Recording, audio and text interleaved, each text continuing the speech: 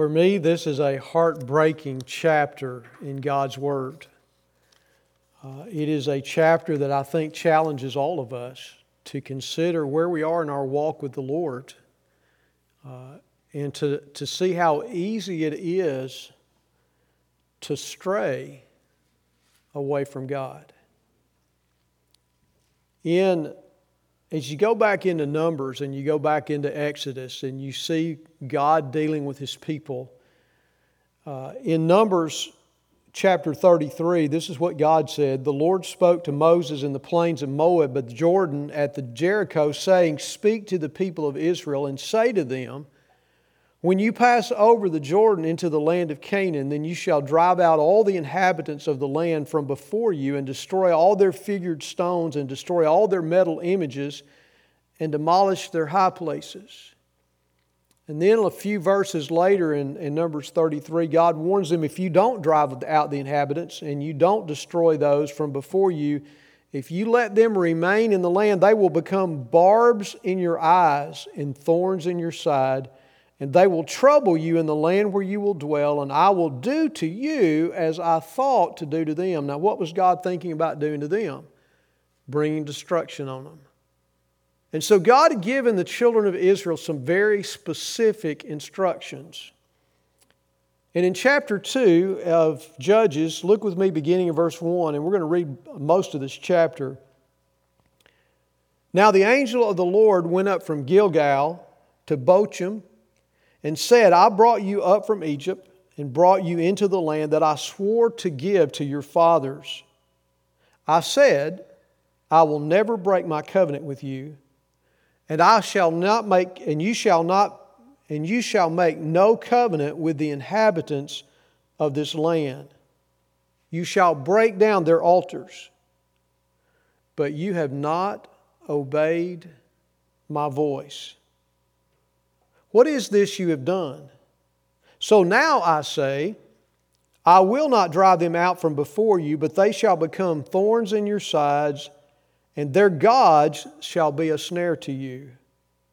As soon as the angel of the Lord spoke these words to all the people of Israel, the people lifted up their voices and wept. And they called the name of the place Bochim, which literally means weepers. And they sacrificed there to the Lord. When Joshua dismissed the people of Israel went up each to his own inheritance to take possession of the land. And the people served the Lord all the days of Joshua and all the days of the elders who outlived Joshua, who had seen, or maybe we should say experienced firsthand, all the great work that the Lord had done for Israel. In verse 8, and Joshua the son of Nun, the servant of the Lord, died at the age of 110 years, and they buried him within the boundaries of his inheritance, Timnah-Heres, in the hill country of Ephraim, north of the mountain of Gaash, and all the generation also who were gathered to their fathers. Now listen to this. And there arose another generation after them who did not know the Lord, or the work that He had done for Israel. And the people of Israel did what was evil in the sight of the Lord, and they served the Baals. The Baals were the gods, the primary gods of the Canaanites who lived in that land. The primary god of the Baals was Baal himself. Baal was considered the god of thunder, god of storms. Of course, we know who really created the storms, don't we? There's only one person that did that. It was the King of Kings and Lord of Lords. But the people served the Baals. Verse 12, and they abandoned the Lord, the God of their fathers, who had brought them out of the land of Egypt. And they went after other gods from among the gods of the peoples who were around them, and they bowed down to them.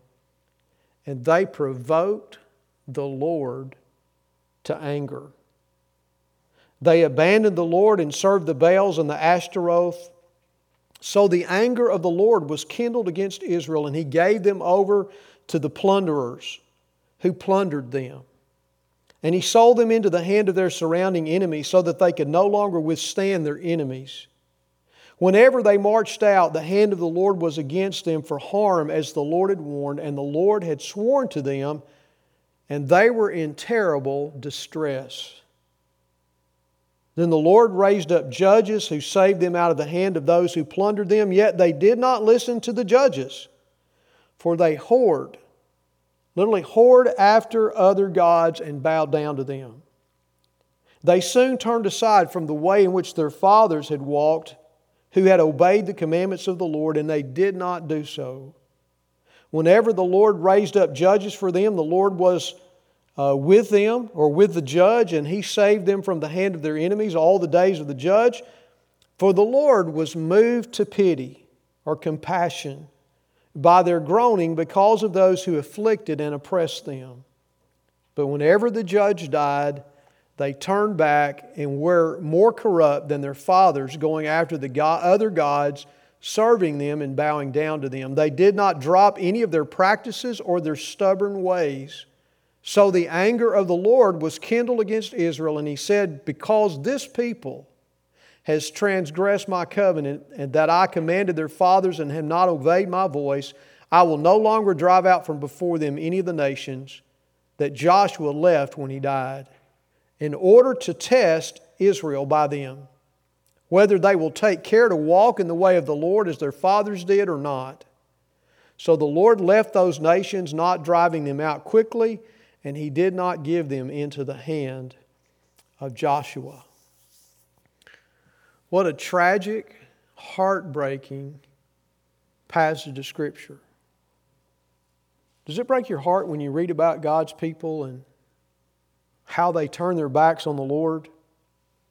Notice first of all the price of disobedience. The angel of the Lord came. The angel of the Lord was sometimes God's in human flesh. Sometimes we're talking about Jesus. Sometimes we're talking about an angel. The angel Gabriel was usually the one who made all the announcements. What we know is this angel basically quoted God's words. So if he was either God or the angel speaking exactly what God was saying to them, he reminded them of what He had told them in Numbers 33, that if they did not drive out the nations, that they would be a snare to them. And that's exactly what happened. God gave them specific instructions because He knew their hearts.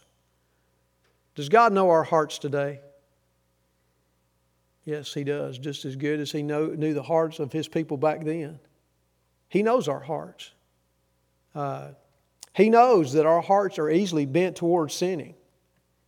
He knows it's easy for us, as some people say, to fall out of the habit of serving the Lord.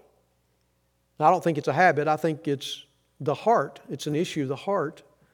But some people, for example, have made going to church a habit, and they fall out of the habit and they quit coming. Guys, it ought not to be a habit. It ought to be the love of our life. It ought to be to get to praise and to honor and to worship the Lord Jesus Christ. But these people in Judges wanted gods that they could control and manipulate. Have we changed any in the world today? Do people still not want gods that they can control and manipulate? We don't maybe not serve gods of wood and stone, although some peoples in the world still do that. But we serve gods of money, gods of power, gods of influence. We serve gods of family. We serve gods of sports. We serve all kinds of different gods because we think we can control and manipulate them to make them do what we want them to do. And God, we cannot do that with. Guys, God is sovereign. He is all-powerful. You and I can't make God do anything that He doesn't want to do. There's no way that we can do that.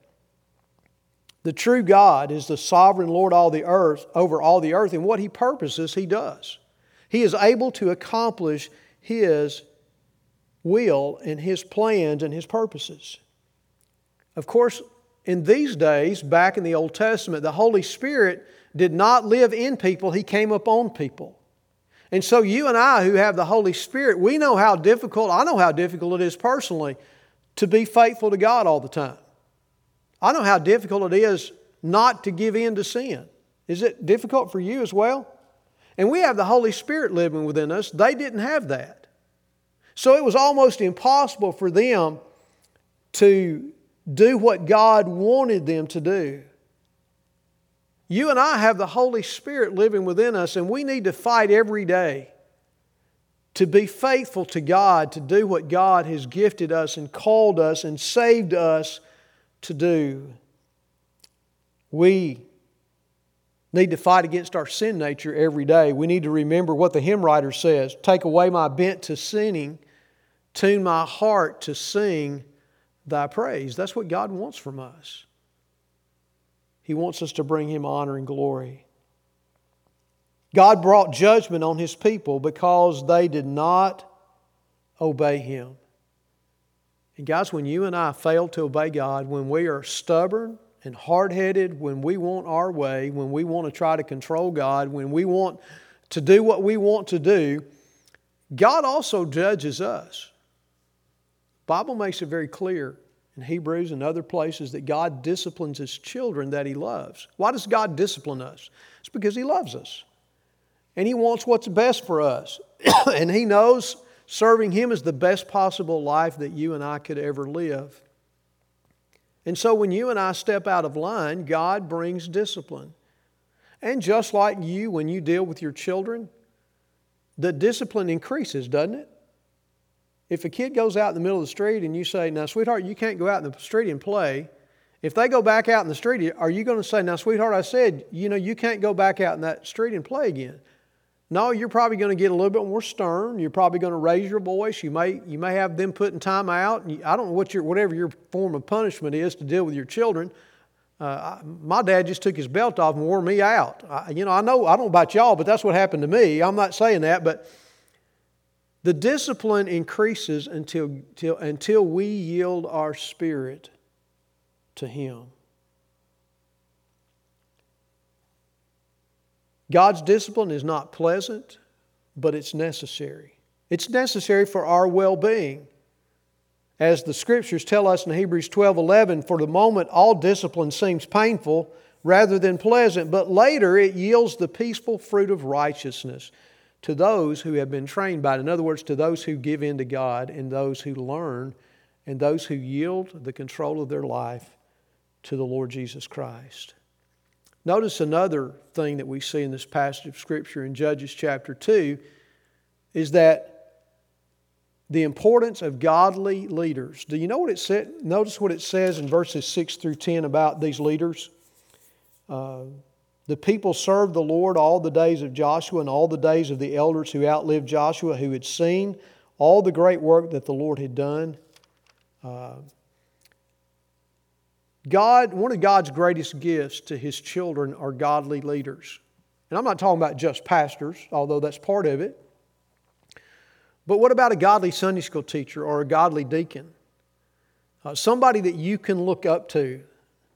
Now, I know you guys are pretty faithful, but if some of the folks out there listening to me that are going to listen to this sermon later when we post it to Facebook, if you don't have a mentor or a godly person that you look up to, look for somebody, find somebody. These people had seen the mighty works of God, and I have no doubt that they helped to talk to that generation about who God was and about the importance of following God and what God wanted them to do.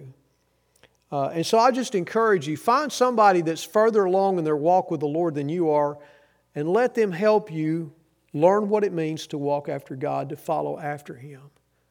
These godly leaders led a whole generation, a whole nation, to continue to be faithful to God. But the minute they died, notice what's happened. What happened the minute they died? There arose another generation who did not know the Lord or the work that He had done for Israel. Now, when this passage says they didn't know the work that God had done, it almost sounds like the former generation never taught them about the things of God. I don't think that's what it means. What I think it means is this generation talked about God and led them about God, but that word know sometimes is translated acknowledge. So there grew up a generation who did not acknowledge that God was the Lord, sovereign Lord of the universe.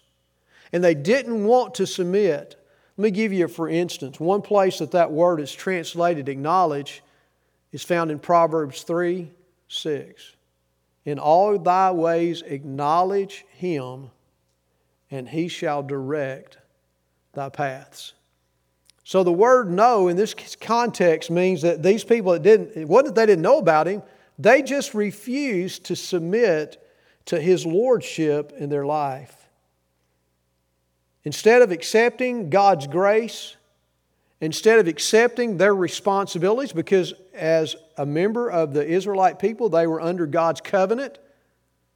You remember what God had told them in Exodus 19? If you obey me, then you shall be to me a kingdom of priests, a holy nation. And God talked about all the blessings that would be theirs if they lived in obedience to God. They had responsibilities as part of the covenant, the Ten Commandments. That's the thing that sealed the covenant. What's the very first thing? What's the very first commandment? Thou shalt have no other gods before me. Second one is, thou shalt not make any graven image. So this generation that grew up broke the first two commandments because they refused to worship God, and they began worshiping idols, and they literally provoked God to anger. I don't know about you, but I don't want God mad at me. But the Bible says God Himself told Moses, He said, the Lord is a jealous God. He does not take rivals easily. God is the only one that deserves glory. He said, I am the Lord, and my glory I will not give to another. He's not going to give it to an idol. He's not going to give it to another person. He alone deserves the glory and the honor and the praise. Can you imagine what it must have done to God's heart to see His own people bowing down before little bitty gold statues or clay statues or silver statues or wooden statues? Calling an inanimate object God. Thing can't even get up and walk across the room. If it goes from one place to another, you have to load it up on a beast of burden and take it somewhere else. That's one of the things one of the prophets pointed out. It's foolish to worship idols because idols cannot save. They cannot satisfy the deepest longing that is in our hearts. For 300 years, as you go through the book of Judges, for 300 years, they lived in a terrible cycle. They went from apostasy, which means turning your back on God. Apostatize means to leave the faith, to turn your back on the faith. They went from apostasy to judgment and servitude under their enemies, to crying out to God in supplication, asking for God's help. Because God was moved with compassion over His people, He responded to their prayers. He would raise up a judge. As long as that judge served Israel, God would allow that judge to defeat their enemies. But as you notice here, even they wouldn't even follow the lead of the judges who tried to follow God. They continued to worship their idols. As soon as they were delivered at the hand by the hand of the judge, as soon as they got delivered, they went into a time period of rest. What happened when they began to rest? They went back to worshiping idols again until God allowed that whole process. They apostatized against God. There was judgment. There was supplication or crying out for help. There was deliverance and there was rest. And they went through that cycle time and time and time again. The only problem was every time they went through that cycle, they moved further and further and further away from God. I picture it like a tornado. You know, up at the top of a tornado, you got this really big part up here, and then it kind of circles down to a little bitty point down at the bottom. Well, they're circling down further and further and further away from God. Every time they go through this cycle. What a great tragedy when God's people abandon the Lord. How many Christian people do you know? Even long before COVID ever happened, how many Christian people do you know that have really abandoned the Lord? They've abandoned their responsibility to the Lord's church. Think about that for just a minute. I remember when I first got here, I remember we had a list of names of young couples that we went out to visit for about the first 3 to 5 to 6 months that I was here. We knocked on doors, we went and talked to them. They basically had no excuse. They would say they were coming back and they never did. Their hearts were cold. They were not interested in coming back to God's house, and they're still not, as far as I know, going anywhere. They literally have abandoned their responsibilities and their commitment to God. I wonder how many Christians across this planet are worshiping the idols of this age rather than worshiping the one true God. What a great tragedy when God's people abandon Him. Let me ask you a question, and I think it's a question that we ought to ask ourselves every day. And it's a question I ask myself, Lord, has my heart grown cold towards You? Has my heart grown cold towards the things that bring You great joy and great pleasure? I think you and I need to ask ourselves that question all the time. The Bible tells us that God causes all things to work together for good to those that love the Lord and are called according to His purpose. God has been working in these days, maybe even through this pandemic, to call some people back to Him. I wonder if they're listening.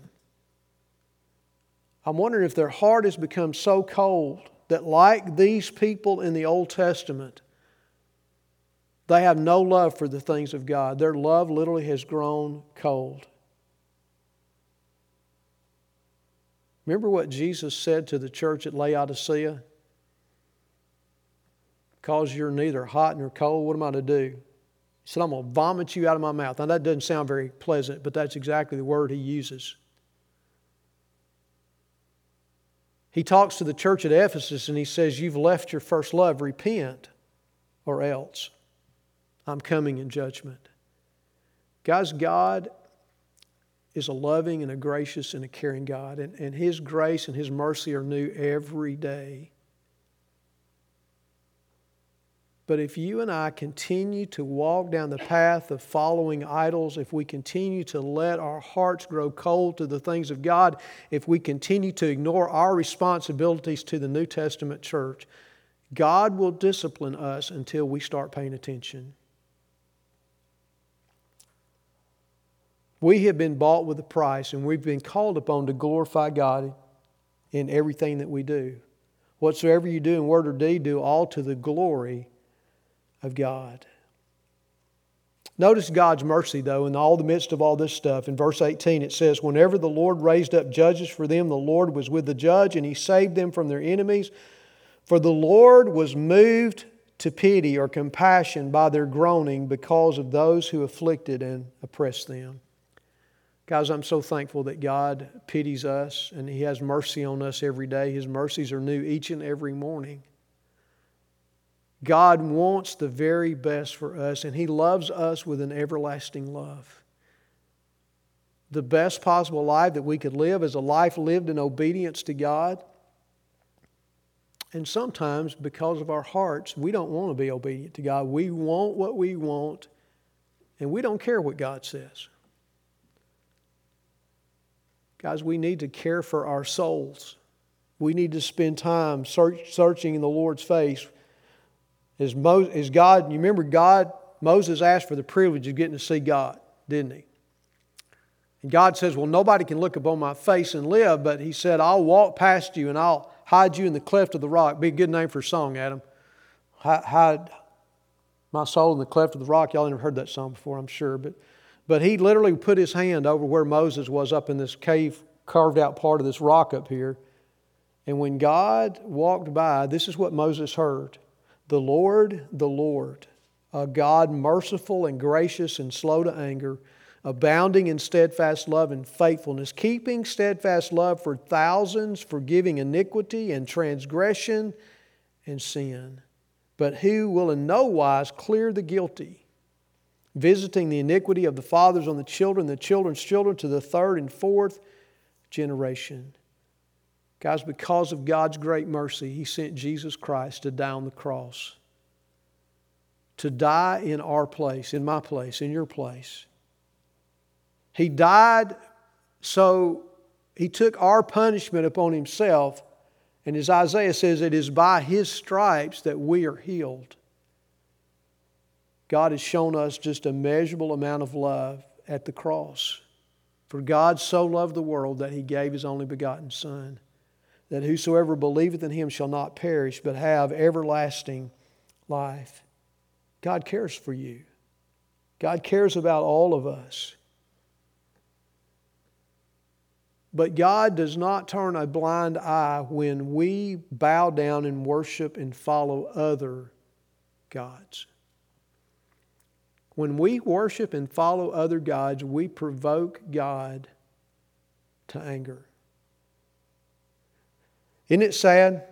300 years of going through apostasy, worshiping idols, going into bondage and servitude, crying out to God, God raising up a judge, God delivering His people. And yet even when the judges were amongst them, they still continued to worship idols. You might remember the story of Gideon. He rose up after he was called by God to lead the people and chopped up all the gods of his daddy, his parents, and his brothers and sisters. And the next morning when everybody got up and the idols were smashed and torn to smithereens, they wanted to know who did it because they were going to kill him. Here Gideon was trying to do God's will, and Gideon was a judge that God raised up to save His people. Gideon was the one who entered into battle with just 300 men. He told 10,000 people to go home. And God delivered with 300 people because the battle was God's, it wasn't Gideon's. And yet these people continued to bow down and worship an inanimate object that absolutely could not make any difference. I don't care what your God is. This world is the Lord's and everything in it, the fullness thereof, is what the Bible tells us. If you're worshiping the idol of money, God can take that money away from you in 5 seconds. It wouldn't even take that long. All He has to do is speak the word and it'll all be gone. If you're worshiping the idol of sports, I don't know how you worship the idols of sports, but I know some people do. But your team doesn't always win, does it? Maybe unless you're Alabama, I don't know. Maybe they do, but can sports make you well when you're sick? Can sports heal your soul of sin? Of course it can't. Can your job? Ask people who've worked their whole life, they've gone on to retire. 5 minutes after you're gone, they got somebody else in your spot and you're not even missed anymore. It's just the way life is. Guys, we need to guard our hearts and make sure that we're worshiping the King of Kings and Lord of Lords. For those of you who have remained faithful, I'm talking about the people in this room and the people out in the parking lot that I know have been here. For you guys that have been faithful during these days, I know that God's blessed you because God's promised to bless faithfulness. He's promised to bless us when we are faithful to do what He asks us to do. May we forever be thankful that God has delivered us from the kingdom of darkness and placed us in the kingdom of His dear Son. May we praise Him and worship Him day in and day out until He calls us home to glory. May we run the race with endurance, with our eyes fixed upon Jesus Christ, the author and finisher of our faith. For those of us, and I'm speaking to Rock Hill Baptist Church members, for those of us who quit being faithful to God, we just kind of let everything go. And I know I'm not talking about the people in this room, I'm talking about people watching on the video.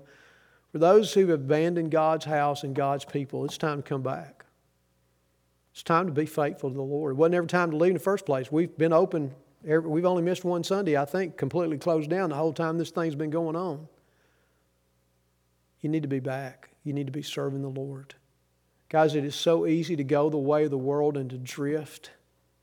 We must guard our hearts. And we must live in obedience to the one who has saved us. We have been bought with a price. Therefore, we need to glorify God in the way in which we live our lives.